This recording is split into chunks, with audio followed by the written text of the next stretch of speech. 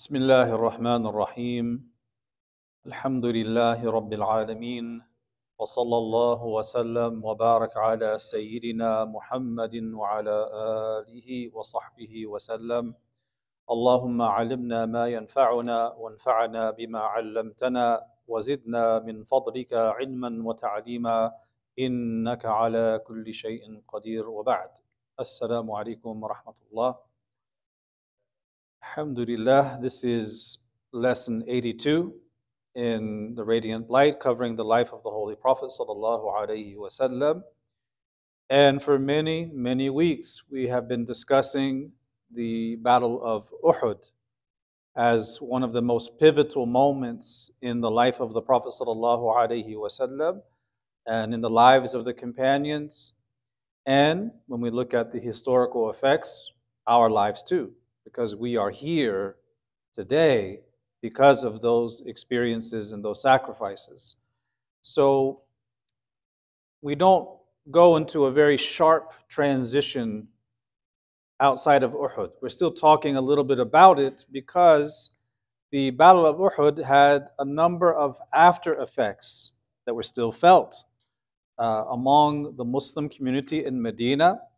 It also led to effects outside of Medina, and not just among Quraysh. It also had effects on the outlying tribes and people who were both allied with the Prophet ﷺ, as well as those who were not. So we'll be discussing some of those things today. And in the timeline of the Seerah, we are basically at the end of the third year after Hijra. And before we talk about the fourth year of the Hijra, we have to talk about what happened immediately after the Battle of Uhud.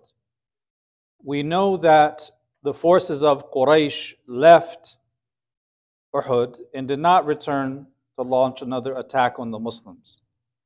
But as they were leaving, it was far from certain that they wouldn't try to come back and launch another attack.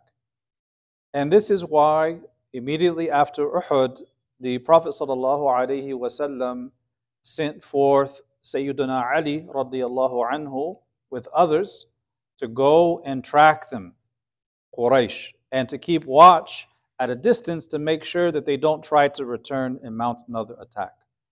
And this expedition was known as the expedition of Ghazwatu Hamra al-Asad. Ghazwatu Hamra al-Asad.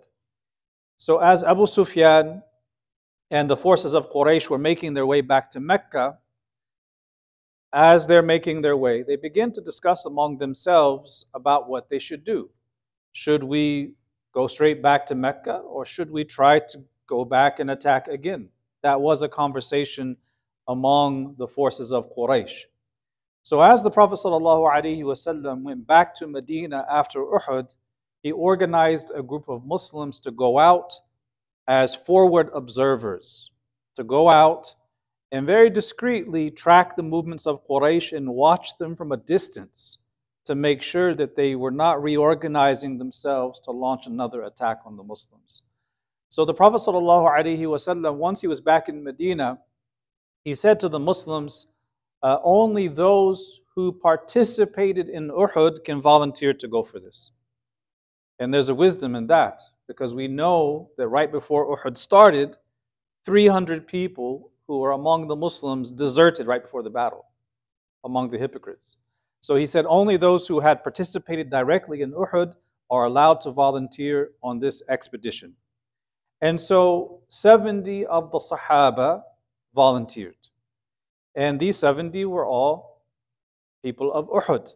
And many of them were still suffering from wounds they suffered at the battle. Many of them are still limping and still bleeding from those wounds, yet they volunteered to go out once again right after Uhud, the day after. 70 of them volunteered. And the Prophet ﷺ appointed as their leader Sayyidina Ali karramallahu wajha. He was the Amir of this group. And they went out the day after Uhud. It was the 16th of the month of Shawwal, and the Prophet ﷺ instructed Ali to go out with these forces and camp at an area called Hamra al-Asad. That's the name of this expedition. So he goes and receives the instruction from the Prophet ﷺ, see in the distance what animals they're riding. Go out there and observe what animals they're riding. He said if they're riding horses, know that they're going to come back to Medina. But if they're riding on camels, know that they are going back to Mecca. So when Sayyidina Ali and those volunteers went out to Hamra al-Asad, they observed at a distance that Quraysh were riding on camels, not horses, meaning they intend to go back to Mecca and they're not planning a fresh attack on the Muslims in Medina. The next day, the Prophet ﷺ went and joined those Muslim volunteers at Hamra al-Asad. And not long after this, Allah Ta'ala revealed a verse in the Quran praising those individuals who went out and volunteered, even while they were still bleeding and limping and wounded. Allah Ta'ala praised them in the Quran in Surah Al-Imran when He said, الَّذِينَ اسْتَجَابُوا لِلَّهِ وَالرَّسُولِ مِنْ بَعْدِ مَا أَصَابَهُمُ الْقَرْحِ لِلَّذِينَ أَحْسَنُوا مِنْهُمْ وَاتَّقَوْا أَجْرٌ عَظِيمٌ. He says, those who responded to the call of Allah and His Messenger after they were wounded, those of them who do good and are mindful of Allah will have a great reward, a tremendous reward. So Allah praises them. The Prophet ﷺ joined them a day later, and they camped out at this area of Hamra al-Asad for 3 days just to make sure Quraysh don't try to come back. And 3 days after, they returned to Medina, all of them, safe and sound. So this expedition doesn't involve any battle, but it still had an effect. It still had an impact. And the impact is not so much on Quraysh, it's on other people. Because as we've mentioned many times before, you really have to put yourself in that environment. You have to picture it accurately. If you've ever gone to a small town, you know that it's hard to go unnoticed. You pass through the small town, word spreads, oh, this person's here. If you're going through a vast area like that in Arabia, these outlying tribes and these Bedouins who move from place to place, they notice your movement. So these Bedouin tribes who are outside of Medina, outside of Mecca, in these areas outside of the battle space, they, number one, know what happened at Uhud. They know what the Muslims suffered. They know that Quraysh is going back to Mecca. So they're observing everything from a distance. So by camping at Hamra al-Asad for 3 days, it had a strategic effect, because there were Bedouin tribes that would either see the forces of the Muslims camping out there, or they would hear about it later on. And by camping at Hamra al-Asad the way they did, it gave the impression to the Bedouins that the Muslims are still battle ready. They may have suffered grievously at the battle, but they were not out of the fight. They still had fight in them. And so the Prophet ﷺ used this opportunity to send that message. There were 70 camping at Hamra al-Asad, and the Prophet ﷺ told them to build lots of fires, lots of campfires, many more than would be needed for a group of 70. What advantage does that give them? Because you have these Bedouins observing from a distance. At nighttime, if they see dozens and dozens of campfires, what impression is that going to give them? That they are far more numerous than they actually are. So while they're only 70, there's so many campfires that the Bedouins at the distance observing think that there's hundreds and hundreds of Muslims who just a day after the battle are camping out here in force, giving them the impression that the Muslims are still in the fight. They still have this fighting spirit and they are battle ready. So this is the expedition of Hamra al-Asad. Now, the question that comes up is, was it possible or was it likely that Quraysh were in fact going to return to Medina and launch another attack? And the answer is yes, that was a very strong possibility. And they were discussing it among themselves, and they nearly returned. However, we see in a story mentioned in the work of Imam al-Waqidi that something happened that deterred them from doing this. So in the Maghazi of al-Waqidi, there's a report that mentions how Quraysh almost went back to Medina, and in his Maghazi he describes why they didn't. He mentions that as Quraysh were making their way back to Mecca, they were complaining among themselves that they didn't really give the defeat they wanted to give to the Muslims. They didn't achieve any of their actual objectives. And the main objective was what? To kill the Prophet ﷺ. That didn't happen. So they were going back and forth between each other, lamenting this fact. It's narrated in this story, in the Maghazi, that Ikrimah ibn Abi Jahl said, we have to go back and get rid of this problem forever. We have to finish it once and for all. We didn't. But then Safwan ibn Umayyah, who was one of the shurafa of the qawm, he says, he's not for this idea. He says, we shouldn't do this because now they're going to be so filled with anger over what they experienced at Uhud that maybe some of the Aws and the Khazraj who didn't fight will now be geared up to fight. So you won't be returning just to those people who are in the battlefield. If you return, you have to face those people in the battlefield, and there's a good chance you have to fight those of the Aws and the Khazraj who weren't there, but who are now upset over how many people lost their lives. So this is not a good idea. That was the argument of Safwan ibn Umayyah. And they went back and forth. And they almost went back. But then Allah subhanahu wa ta'ala set certain things in motion that sealed the deal for them to go back to Mecca and not attempt a second attack in Medina. And Al-Waqidi mentions this. The way they went back to Mecca is because of an individual that casts some fear into their hearts. This person's name is Ma'bad al-Khuza'i.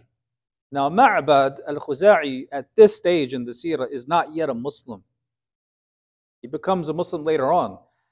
But he was sympathetic to the Prophet ﷺ.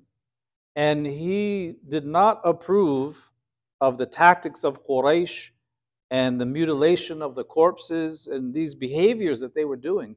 He felt this was very dishonorable. This goes against the chivalry that was upheld even by the Jahili Arabs. So Ma'bad al-Khuzani, he is in the area. He goes to Medina and he visits the Prophet ﷺ before the Prophet goes to Hamra al-Asad. And while he's there, he's giving condolences to the Prophet ﷺ over the loss of his followers. And he said, Ma'bad al-Khuza'i said, we heard what happened to you and your companions. You should know that I am not happy with this. I would rather the other group was inflicted with the loss and defeat than your group. So he's expressing his sympathies. And he leaves Medina. And he's making his way back home. And as he's making his way back home, traveling, who does he meet? He meets the Quraysh as they're making their way back to Mecca. And he meets Abu Sufyan. And while he's there, meeting Abu Sufyan recognizes him as one of the shurafa, the noble people of Khuza'a. And he says, Ya Ma'bad, hearing that he had come from Medina, he said, tell me, Ya Ma'bad, how did you leave Muhammad and his companions? What was their state? Right? He doesn't know. And so Ma'bad, who's sympathetic to the Muslims, he says, you really don't want to see them now. They are filled with anger, and those who didn't fight now want to fight. It's almost verbatim what Safwan ibn Umayyah said. Now that's coming from the tongue of Ma'bad al-Khuza'i. Exactly what Safwan was saying. They are ready to fight now. So he repeated exactly what Safwan was worried about. And he said they are lighting the fire of war. And they're beating the drums of vengeance, and they have made a promise to themselves that they will not enjoy peace or rest until they exact vengeance for what you've done to them. So, hearing this, Abu Sufyan says, okay, well, what do you advise me? What should we do? Should we go back and fight them, or should we go to Mecca? And Ma'bad says, I advise you to get out as fast as your horses can take you. And when they saw this person, Ma'bad al-Khuza'i, a respected man, he's not a Muslim, saying this, they were filled with fear, and they decided, let us go back to Mecca. Let's not try to go back to Medina, because after all, now we have the distinct possibility of facing not just those we faced in battle, but also those others from the Aus and the Khazraj who didn't participate, who now want to join in on the fight. So they go back to Mecca because of this. And that's their return. Now in the Seerah, the ulama reflect on the after effects of Uhud. How the battle affected the morale of the Muslims, and also how it affected the attitudes of Quraysh and the attitudes of the other outlying tribes and Bedouins who heard about what happened to the Muslims at Uhud. So last week we concluded with the discussion of the battle itself, and we explored this question a couple of times. Was it a victory or a loss for the Muslims? And last week we outlined a number of reasons why we consider the Battle of Uhud a victory for the Muslims. But those reasons are really looking at the battle from the big picture. We have hindsight to come to that conclusion that ultimately it was a victory. So that is the conclusion we make in hindsight. But for those Muslims who are returning to Medina, we have to look at what they were feeling. Right? We have to go to Medina and see what were the feelings on the ground among those who just came back. In the big picture, it was a victory. However, it is clear that the battle had a very damaging effect on the morale of the Muslims. It also had a damaging effect on their reputation. This reputation was affected, meaning the Bedouin tribes who heard about the outcome are now shifting in their views about the strength of the Muslim community. The classical Seerah works mention that because of what happened to the Muslims at Uhud, people were not fearing them as they used to. They no longer feared them the same way they feared them after Badr.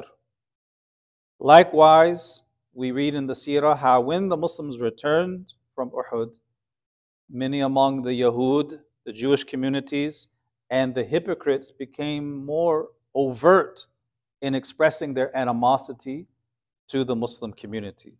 Now they have less fear because of what happened at Uhud. And the Muslims themselves were also quite worried. They received a very clear victory, Fath Mubin, in the Battle of Badr. But in Uhud, things took a very disastrous turn. And for this reason, many of the Muslims were quite worried. Has Allah Ta'ala deserted us? Where were the angels in this fight? Has Allah left us to our own devices? Have we lost the support in the unseen realm from the angels? And would Allah support us again if we were to go into battle another time? Will we also lose the next round and the round after that? Now, of course, Allah Ta'ala is with them the whole time. But this was an imtihan. It was a test. They have to learn their lesson after Uhud that they cannot disobey the Prophet ﷺ and seek after worldly gain. That was the lesson they had to learn in Uhud. And after Uhud, we know that large sections of Surah Al-Imran were revealed to the Prophet ﷺ explaining these lessons learned from the Battle of Uhud. The importance of obedience to the Prophet ﷺ, and the importance of having one's niyyah secure in seeking the afterlife and Allah's pleasure, not seeking after worldly gain. So this was the basic after effect upon the Muslims and their morale, upon the Bedouin tribes. Now we come to the other expeditions that happened immediately after Uhud, going into the 4th year of the Hijra. We have a Sariyah. We noted the difference before between the Ghazwa and the Sariyah. We said that when you pair these two words together, the ghazwa is a battle or an expedition in which the Prophet ﷺ is present, while the Sariyah is the expedition where he's not present. He sends others out on the expedition. So we have, after Uhud, a Sariyah, an expedition known as the Sariyah of Abu Salama to the tribe of Banu Asad. There was a man from the tribe of Tai who came to Medina to visit some female relative of his who was married actually to one of the Sahaba.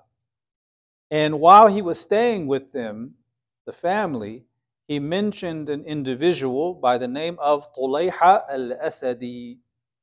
Now, some of you may have heard that name before.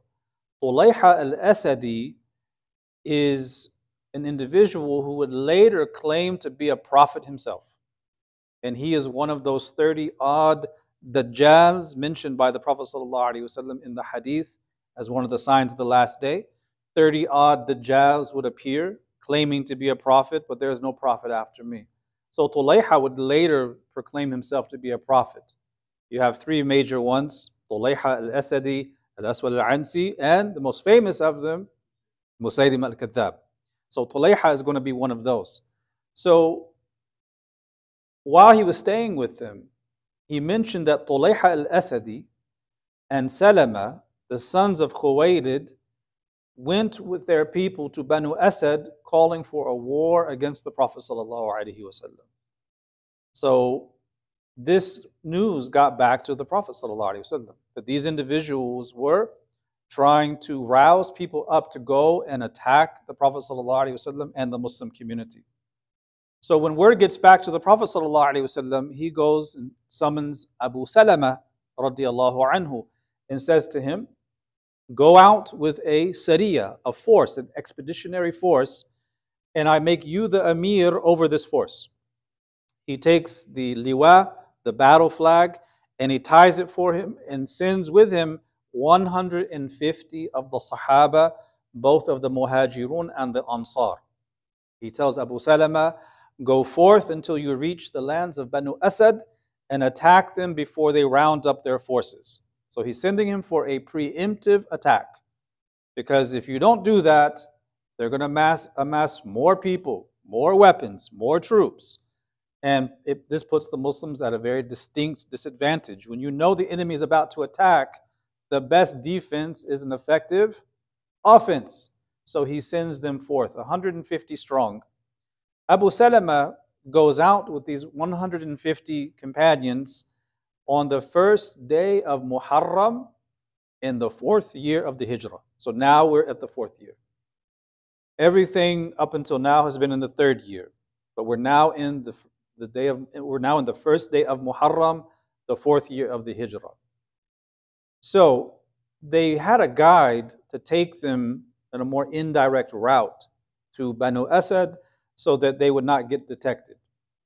And they traveled very quickly there because they wanted to make sure they arrive before any spies or scouts give word to Banu Asad that they're approaching. So they're traveling very quickly to get to Banu Asad to launch this preemptive attack. They get to this area.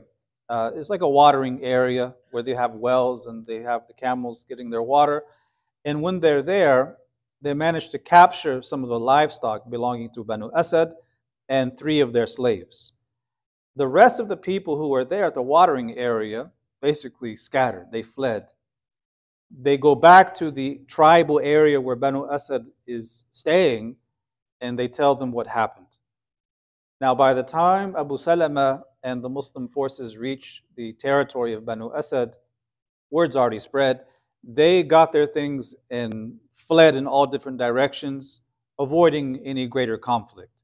So there was no loss of life in this, but it scattered their forces and showed them that the Muslims are still a force to be reckoned with, and we will not tolerate people conspiring to come and attack us without a response. So they go there, and the people had fled. Abu Salama, he sets up camp, and he divides the warriors into 3 groups. One group was with him, and 2 other groups went into different directions And because the people left so quickly, they managed to acquire lots of ghanima, livestock, cattle, and sheep, and the like. And they returned back to Medina safely, without any bloodshed and no loss of life. And the Sira says they were gone for 2 weeks. So Abu Salama, radiallahu anhu, he returns back with the forces to Medina. And as soon as he gets back to Medina, one of the wounds he suffered at Uhud begins to flare up. And we can presume that it was some kind of infection. And it flared up, and he died very shortly after returning to Medina, a couple months later. And we know the story of Abu Salama passing away, and then the great loss and grief that his wife, his beloved wife, suffered as a result of his loss.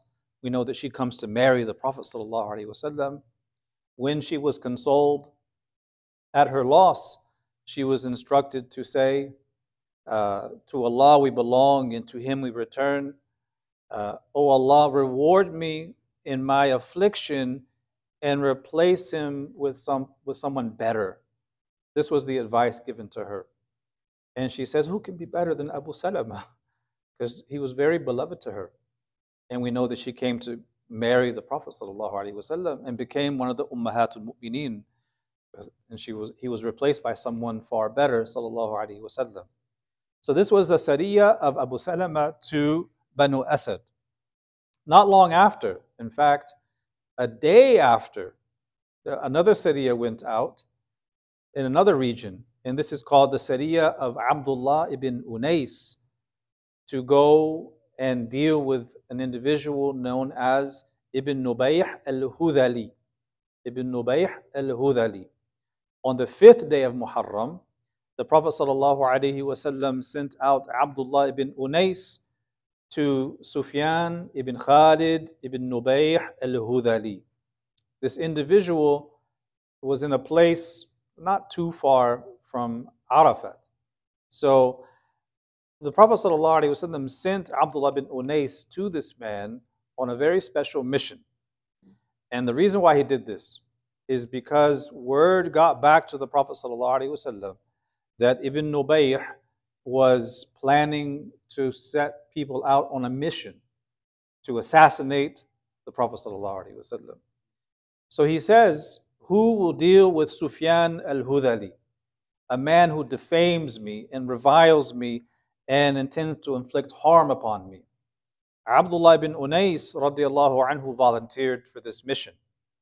It was a one-man mission. And Abdullah bin Unais has never seen Ibn Nubayh al-Hudhali. So he asks the Prophet ﷺ, how will I recognize him? How will I know when I find him? And the Prophet ﷺ says, when you see him, you will be filled with fear and dread, and you will be reminded of shaitan. Imagine that description. Someone, when you see him, you're reminded of shaitan. Imagine what he looks like. And so this is a very long story in the Sira. We're giving you the synopsis here, because it's a long story of how Abdullah bin Unais set out alone to go all the way there and disguise himself so he wouldn't get caught, to ingratiate himself and gain the trust of those people so he could get close to Ibn Nubayh and carry out this mission. And before he goes, Abdullah bin Unais asked the Prophet ﷺ, he requests, Ya Rasulullah, allow me to say and do things that I disapprove of. Right? So for the sake of the mission, he may say or do things that keep him from being detected. And he was given that permission. So the gist of the story is that Abdullah bin Unais eventually gets there, and he's pretending to be a man of Khuza'a. We just talked about Ma'bad al-Khuza'i. So he's pretending to be from that man's tribe. He pretends to be of a Khuza'i who's not a Muslim, who's not allied with the Prophet ﷺ in any way. And he says that when he got there and saw Ibn Nubayh, it was just as the Prophet ﷺ said. He was filled with fear and dread. He had a lot of anxiety upon seeing him, and his face reminded him of shaitan. Not to say that that's what shaitan looks like, but the first person that comes to mind when seeing him is none other than Iblis himself.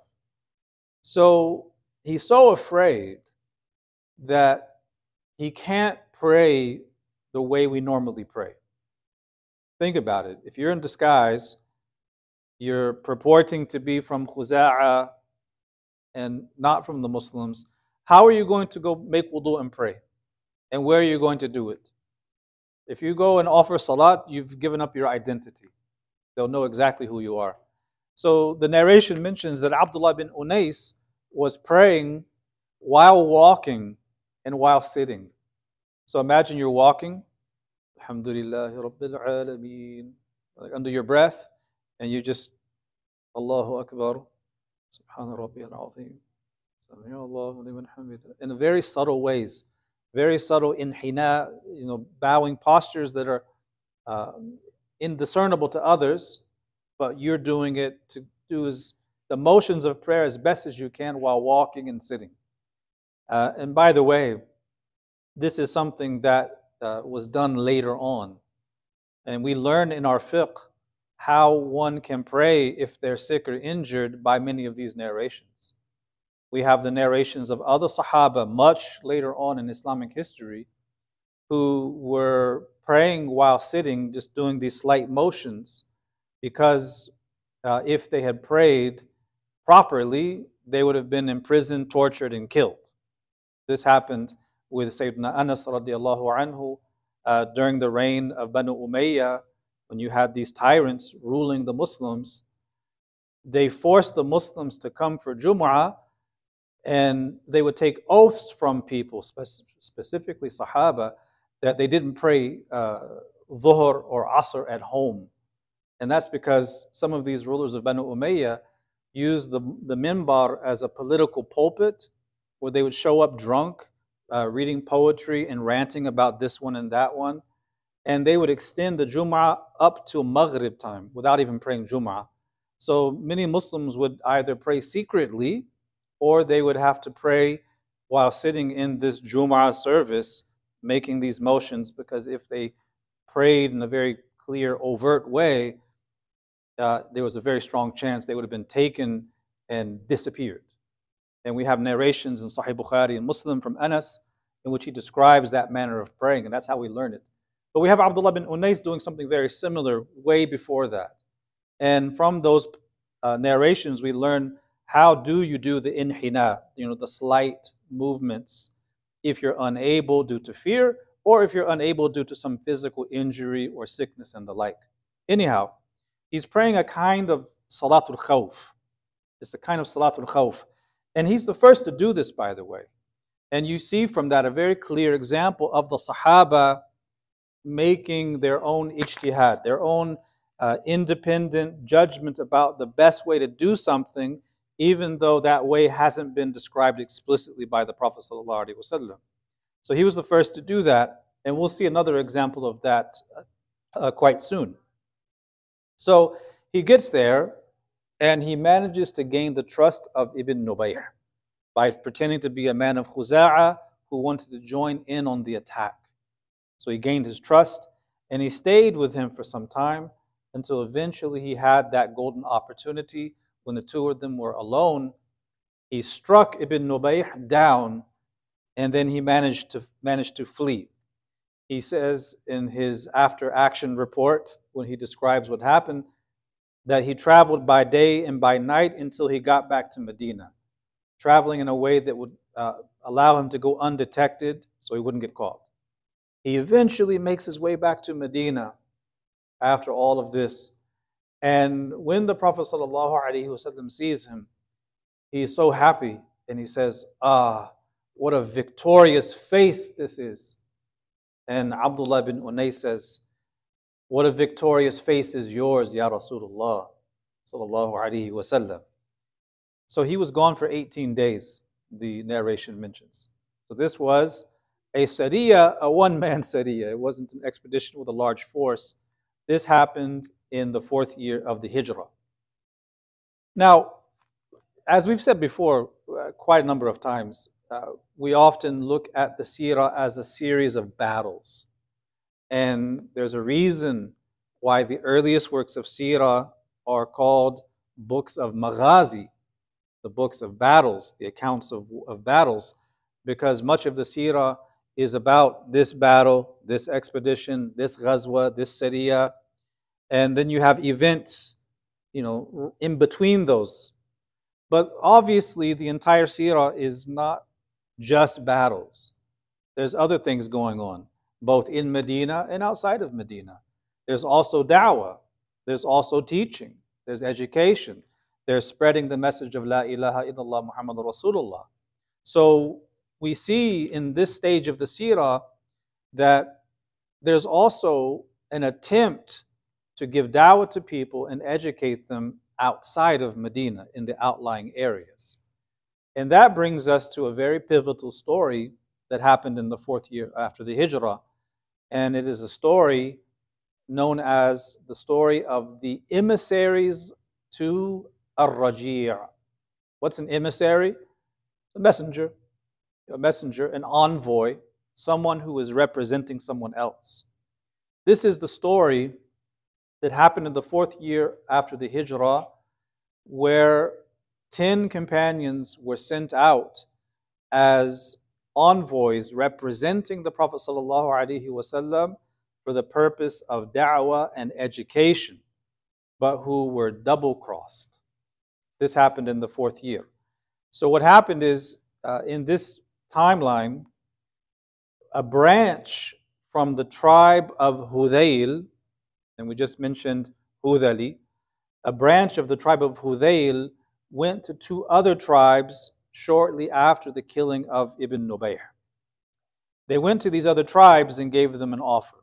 They offered them a large quantity of camels if some of their own tribesmen would go to Medina and pretend that there are Muslims among them for whom they're requesting companions to go and teach them the Quran and Salat and the other teachings of Islam.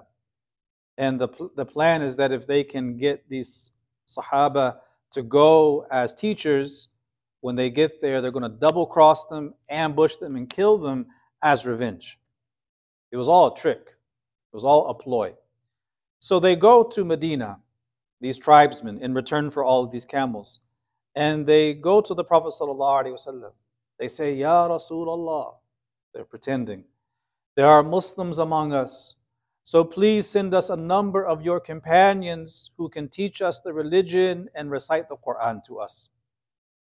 They wanted as many Sahaba as they could get to carry out this plot. But we have a total of 10 companions who volunteered.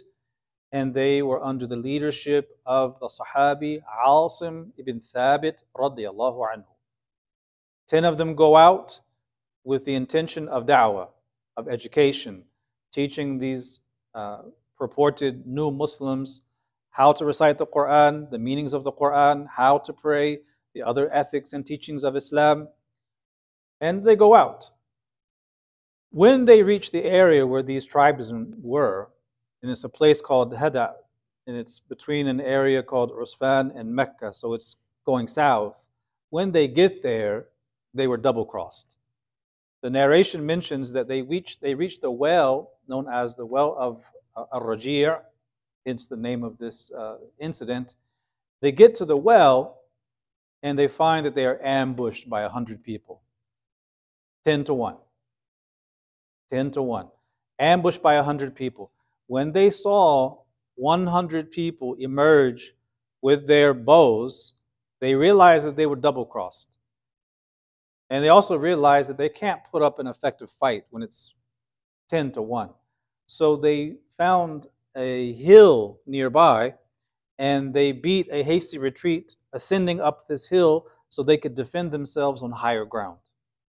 Now, you have to understand a little bit of a backstory to this. Asim ibn Thabit radiyallahu anhu was at Badr. And at Badr, he killed a man whose wife was named Sulafa bint Sa'd.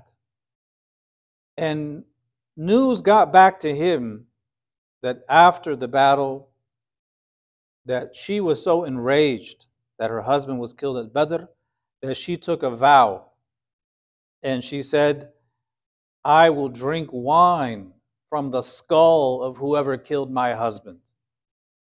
And she finds out it's Asim ibn Thabit. So now she wants to get him. I vow I will drink wine from his skull. She says, anyone who can bring me his head, I will give him 100 camels. You see what's going on now. Those 100 people who are now attacking these 10 Sahaba, they're not just attacking them, they're also looking to get his head so they can get that reward of 100 camels. So they're on top of this hill. It's indefensible, right? There's no way they're going to really make it out of this. But they're trying their best. And Asim knows what's going on. He knows that this is what's at stake. He doesn't want his head to be severed from his body, for it to be his skull a wine glass for this embittered woman. So while he's on top of the hill, he makes a dua. He says, Oh Allah, I will not surrender to them because I know that what they're going to do to my body. I will fight to the death. Oh Allah, please inform the Prophet ﷺ about us and tell him that we were sincere and that we did not die as cowards. And he said, Oh Allah, as I protected your religion in the daytime, bin-nahar, when I was alive, protect my body at night, meaning when I'm killed. And he means by this, protect his body from being taken by these people so that this woman would get his head and use his skull as a wine glass. That was his dua. And so they're fighting these people, 100 of them, 10 to 1. They're fighting them with their bows and arrows until they run out of arrows. They fight them with the spears until the spears are broken. They fight them with their swords until they are overwhelmed. And out of all of them, out of these 10 versus 100, all of them are killed except for 3. Asim bin Thabit radiallahu anhu was killed in this battle, but they didn't get his body.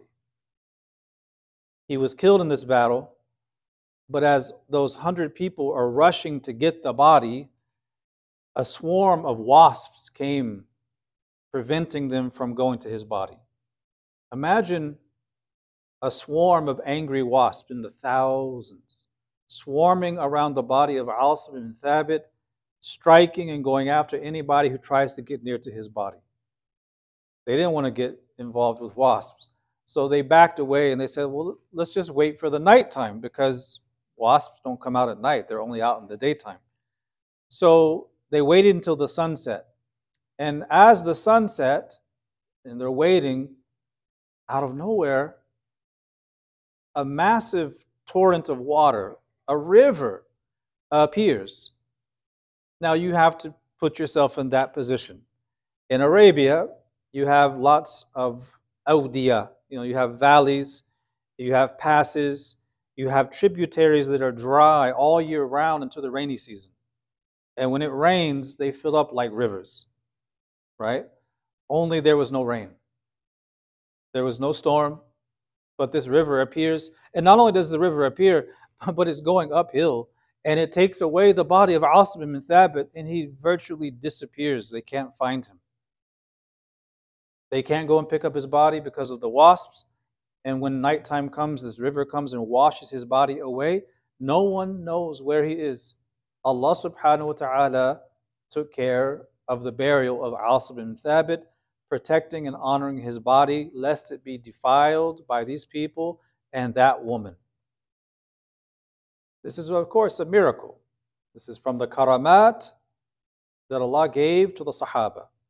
And the ulama always emphasize that the karamat of the Sahaba and the karamat that Allah gives to any Muslim, even after them, all of these karamat, all of these miracles are in fact a mu'jiza, a miracle of the Prophet ﷺ. Because that miracle only came to pass because Allah honored them because of their following Rasulullah ﷺ. So really it's ascribed to him in an indirect way. It's because of their suhbah that this honor was bestowed upon them. So out of these 10, all of them were killed except for 3.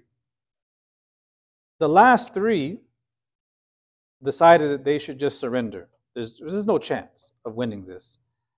And they understood that if they surrendered, there's a high chance that they'll get out of this, because most of the time in these situations, if you surrender, those tribes are going to take you and hold you for ransom. And once the family or others pay that ransom, they let you go. So that was the intention. The people who surrounded them also said that if you surrender now, you can get the ransom paid and we won't harm you. So now they're reassured that they won't be killed. So they said, okay. They said, if you surrender, we guarantee you a promise of safety. We won't harm you. So they decided to surrender. They were Khubayb ibn Adi, Zayd ibn Dathina, and Abdullah ibn Tariq, radiallahu anhum. These three, they decided to surrender. As soon as they came down the hill after agreeing to surrender, though, they were pounced on by these men and they were tied up.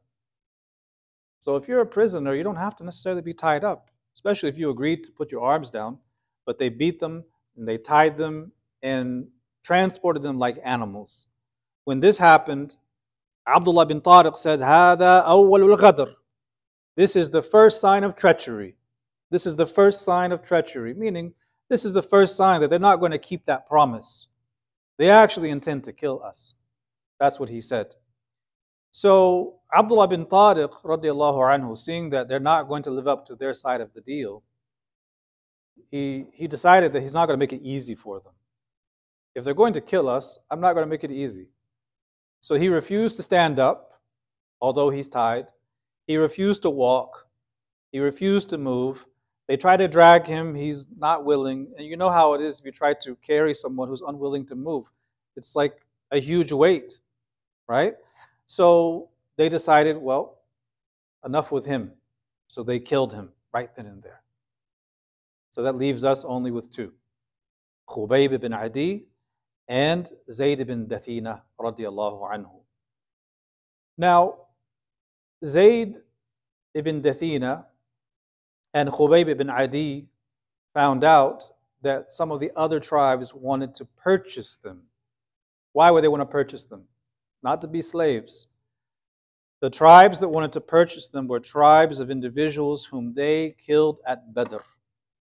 So these tribes wanted to purchase them so they could exact their own revenge on them. And so Khubayb radiallahu anhu was purchased by the tribe of Banu al-Harith because he killed someone from Banu Harith during Badr. And Zayd ibn Dathina had attacked Umayyah bin Khalaf, the master of Bilal. So Safwan ibn Umayyah purchased him for a very large sum of money because he wanted to kill him for having killed his father. So there's two stories here. What happened to Khubayb and what happened to Zayd ibn Dathina? Khubayb radiallahu anhu was a prisoner of Banu al-Harith for quite a while until they all came together and announced the death date is here, they're going to kill him. So when he knew that they were going to kill him, on that day he asked for permission to take a ghusl, to get some water and take a ghusl. He also asked for a razor so that he could shave his pubic hairs. And the Sunan al-Fitrah, we know from the hadith of the Prophet ﷺ, he wanted to prepare himself for his martyrdom by purifying himself in the best way possible. So the hadith mentions that they allowed him to do this, and they gave him a razor with which to shave himself. And as he was sitting there with this razor in his hand, a young baby comes up. You could think of a little toddler, someone who belongs to the tribe that's going to kill him. This baby comes up and he's got a razor in his hand. The mother sees this. She comes and sees this and she freaks out, thinking that he's going to grab the baby and do something, God forbid, with the razor to the baby. And she is absolutely frightened. But Khubayb said, "Are you scared that I'm going to kill this child? Wallahi, I would never do something like that." And the same mother, and she tells the story, she's reflecting on this much later in history. She says, I have never seen any prisoner nobler than Khubayb ibn Adi. I never saw on anyone as a prisoner with such exemplary manners. In fact, I saw him tied up, eating from a bunch of grapes. This is in Mecca. And she says, Wallahi, it was not the grape season in Mecca, and there were no grapes in Mecca whatsoever. Meaning, these grapes appeared as another miracle. Allah Ta'ala sends these grapes to Khubayb, and he's eating from them, and they come from the unseen realm. So this was another miracle. So this is the day of his death, the day they're going to kill him. And they bring him to be killed, and he says, allow me to pray 2 rak'ahs. So this is another example of the ijtihad of the Sahaba. This is the first time this happened in Islamic history where a person prays 2 rak'ahs before they're killed as a martyr. He was the first one to do it. He asked them, please allow me to pray. And he went and prayed, but the prayer was not very long. He prayed 2 short rak'ahs, and he said, were it not for the fact that you would think I am scared, that I'm a coward, I would have prayed much longer than I did. But I don't want you to think that I'm scared of death. 2 short rak'ahs. And Khubayb is the one who started this sunnah of praying 2 rak'ahs before being executed. Right before his execution, he made some du'as. He even recited some poetry. He said, "O Allah, destroy them, slay them, scatter them, and don't leave a single one of them. O Allah, I do not have anyone to convey my salam to the Prophet ﷺ. He's all alone in Mecca, about to be executed. I have no one to convey my salams to Rasulullah ﷺ. فَبَلِّغْ salami. So convey my salams, Ya Allah, to the Messenger of Allah ﷺ. And the hadith mentions that the salams were conveyed by the angel Jibreel alayhi salam, who conveyed them on behalf of Khubayb to the Prophet ﷺ. And they killed him. And as right before he was killed, he was reciting poetry, where he was basically saying, I don't care whatever manner they kill me, as long as it is fi dhatillah, for the sake of Allah. And that's how he left this world, radiallahu anhu, after being double-crossed. So that's the 9th of those 10 who were killed. The 10th of them, Zayd ibn Dathina, he's also back with Quraysh, and they also waited some time before they executed him. They wanted to make sure that it became a very public spectacle. They didn't just want to take him and kill him right on the spot. They wanted to make sure that they gather their tribesmen and people and make it a large spectacle so everyone can see it and get their thirst for revenge. So they gathered all these people, and he was tied up. And just as they were about to lance him to death, stab him with a spear, Abu Sufyan asked him a question. He says, I ask you by Allah, tell me the truth. Don't you wish right now that Muhammad was in your place and that you are with your family and children? Wouldn't you be honest? Wouldn't you rather trade places where he's in this position and not you, where you could be back with your family and children safe and sound? And we know the answer. These are people of Iman, of absolute yaqeen. And Zayd ibn Dathina radiallahu anhu says, Wallahi, I would rather die like this than for the Prophet sallallahu alaihi wasallam to receive even as much as a thorn prick. If I had to face this just so he could be safe from a thorn prick, I would choose this over a thorn prick for him, sallallahu alaihi wasallam. Now Abu Sufyan, he later reflects on this event, later in his life. They killed Zayd. And later on, Abu Sufyan reflects and he says, Wallahi, I have never seen any leader that was more beloved to his people than Muhammad is with his companions. And these are examples of the sacrifices that they made. And you see that they don't have any sense of loss because they understand this is the true winning. And that sense of true winning, given these circumstances, can only be felt if you understand that the hereafter is more important. right? وَالْآخِرَةُ خَيْرٌ وَأَبْقَى. This is temporary, and that this is a necessary thing I do for the sake of Allah, a sacrifice I'm willing to make, because the hereafter is real. It's not something that's out there and abstract. It is real. And you see, they went forth doing these things willingly, knowing that they received the reward from Allah subhanahu wa ta'ala. And it's because of all these sacrifices that we are here right now. Whether it's in the battles or in these situations, it was all for the sake of spreading the deen, establishing Islam, carrying the banner of La ilaha illallah Muhammadur Rasulullah. Were it not for all of these incidents, we would not be here right now. So we owe it to them to honor their memory by saying radiyallahu anhu, by saying may Allah be pleased with them. So this is what happened in the beginning of the 4th year after the Hijra. And inshallah we move on in the early part of this 4th year next week, looking as things develop, one thing after the other, until we get to some other battles and attempts to put out the light of Allah subhanahu wa ta'ala. هذا والله ورسوله أعلم وصلى الله وسلم على سيدنا محمد وعلى آله وصحبه وسلم.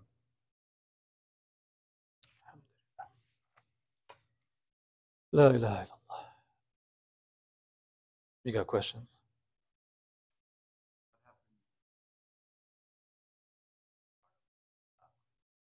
Yeah, Banu Nadir also broke the treaty after Uhud. We're going to get into that.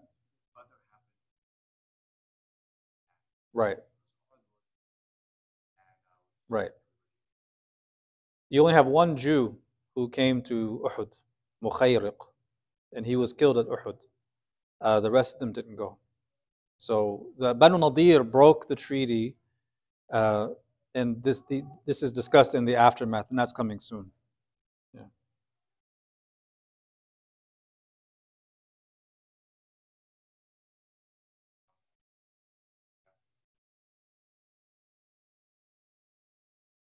The pledging of fealty,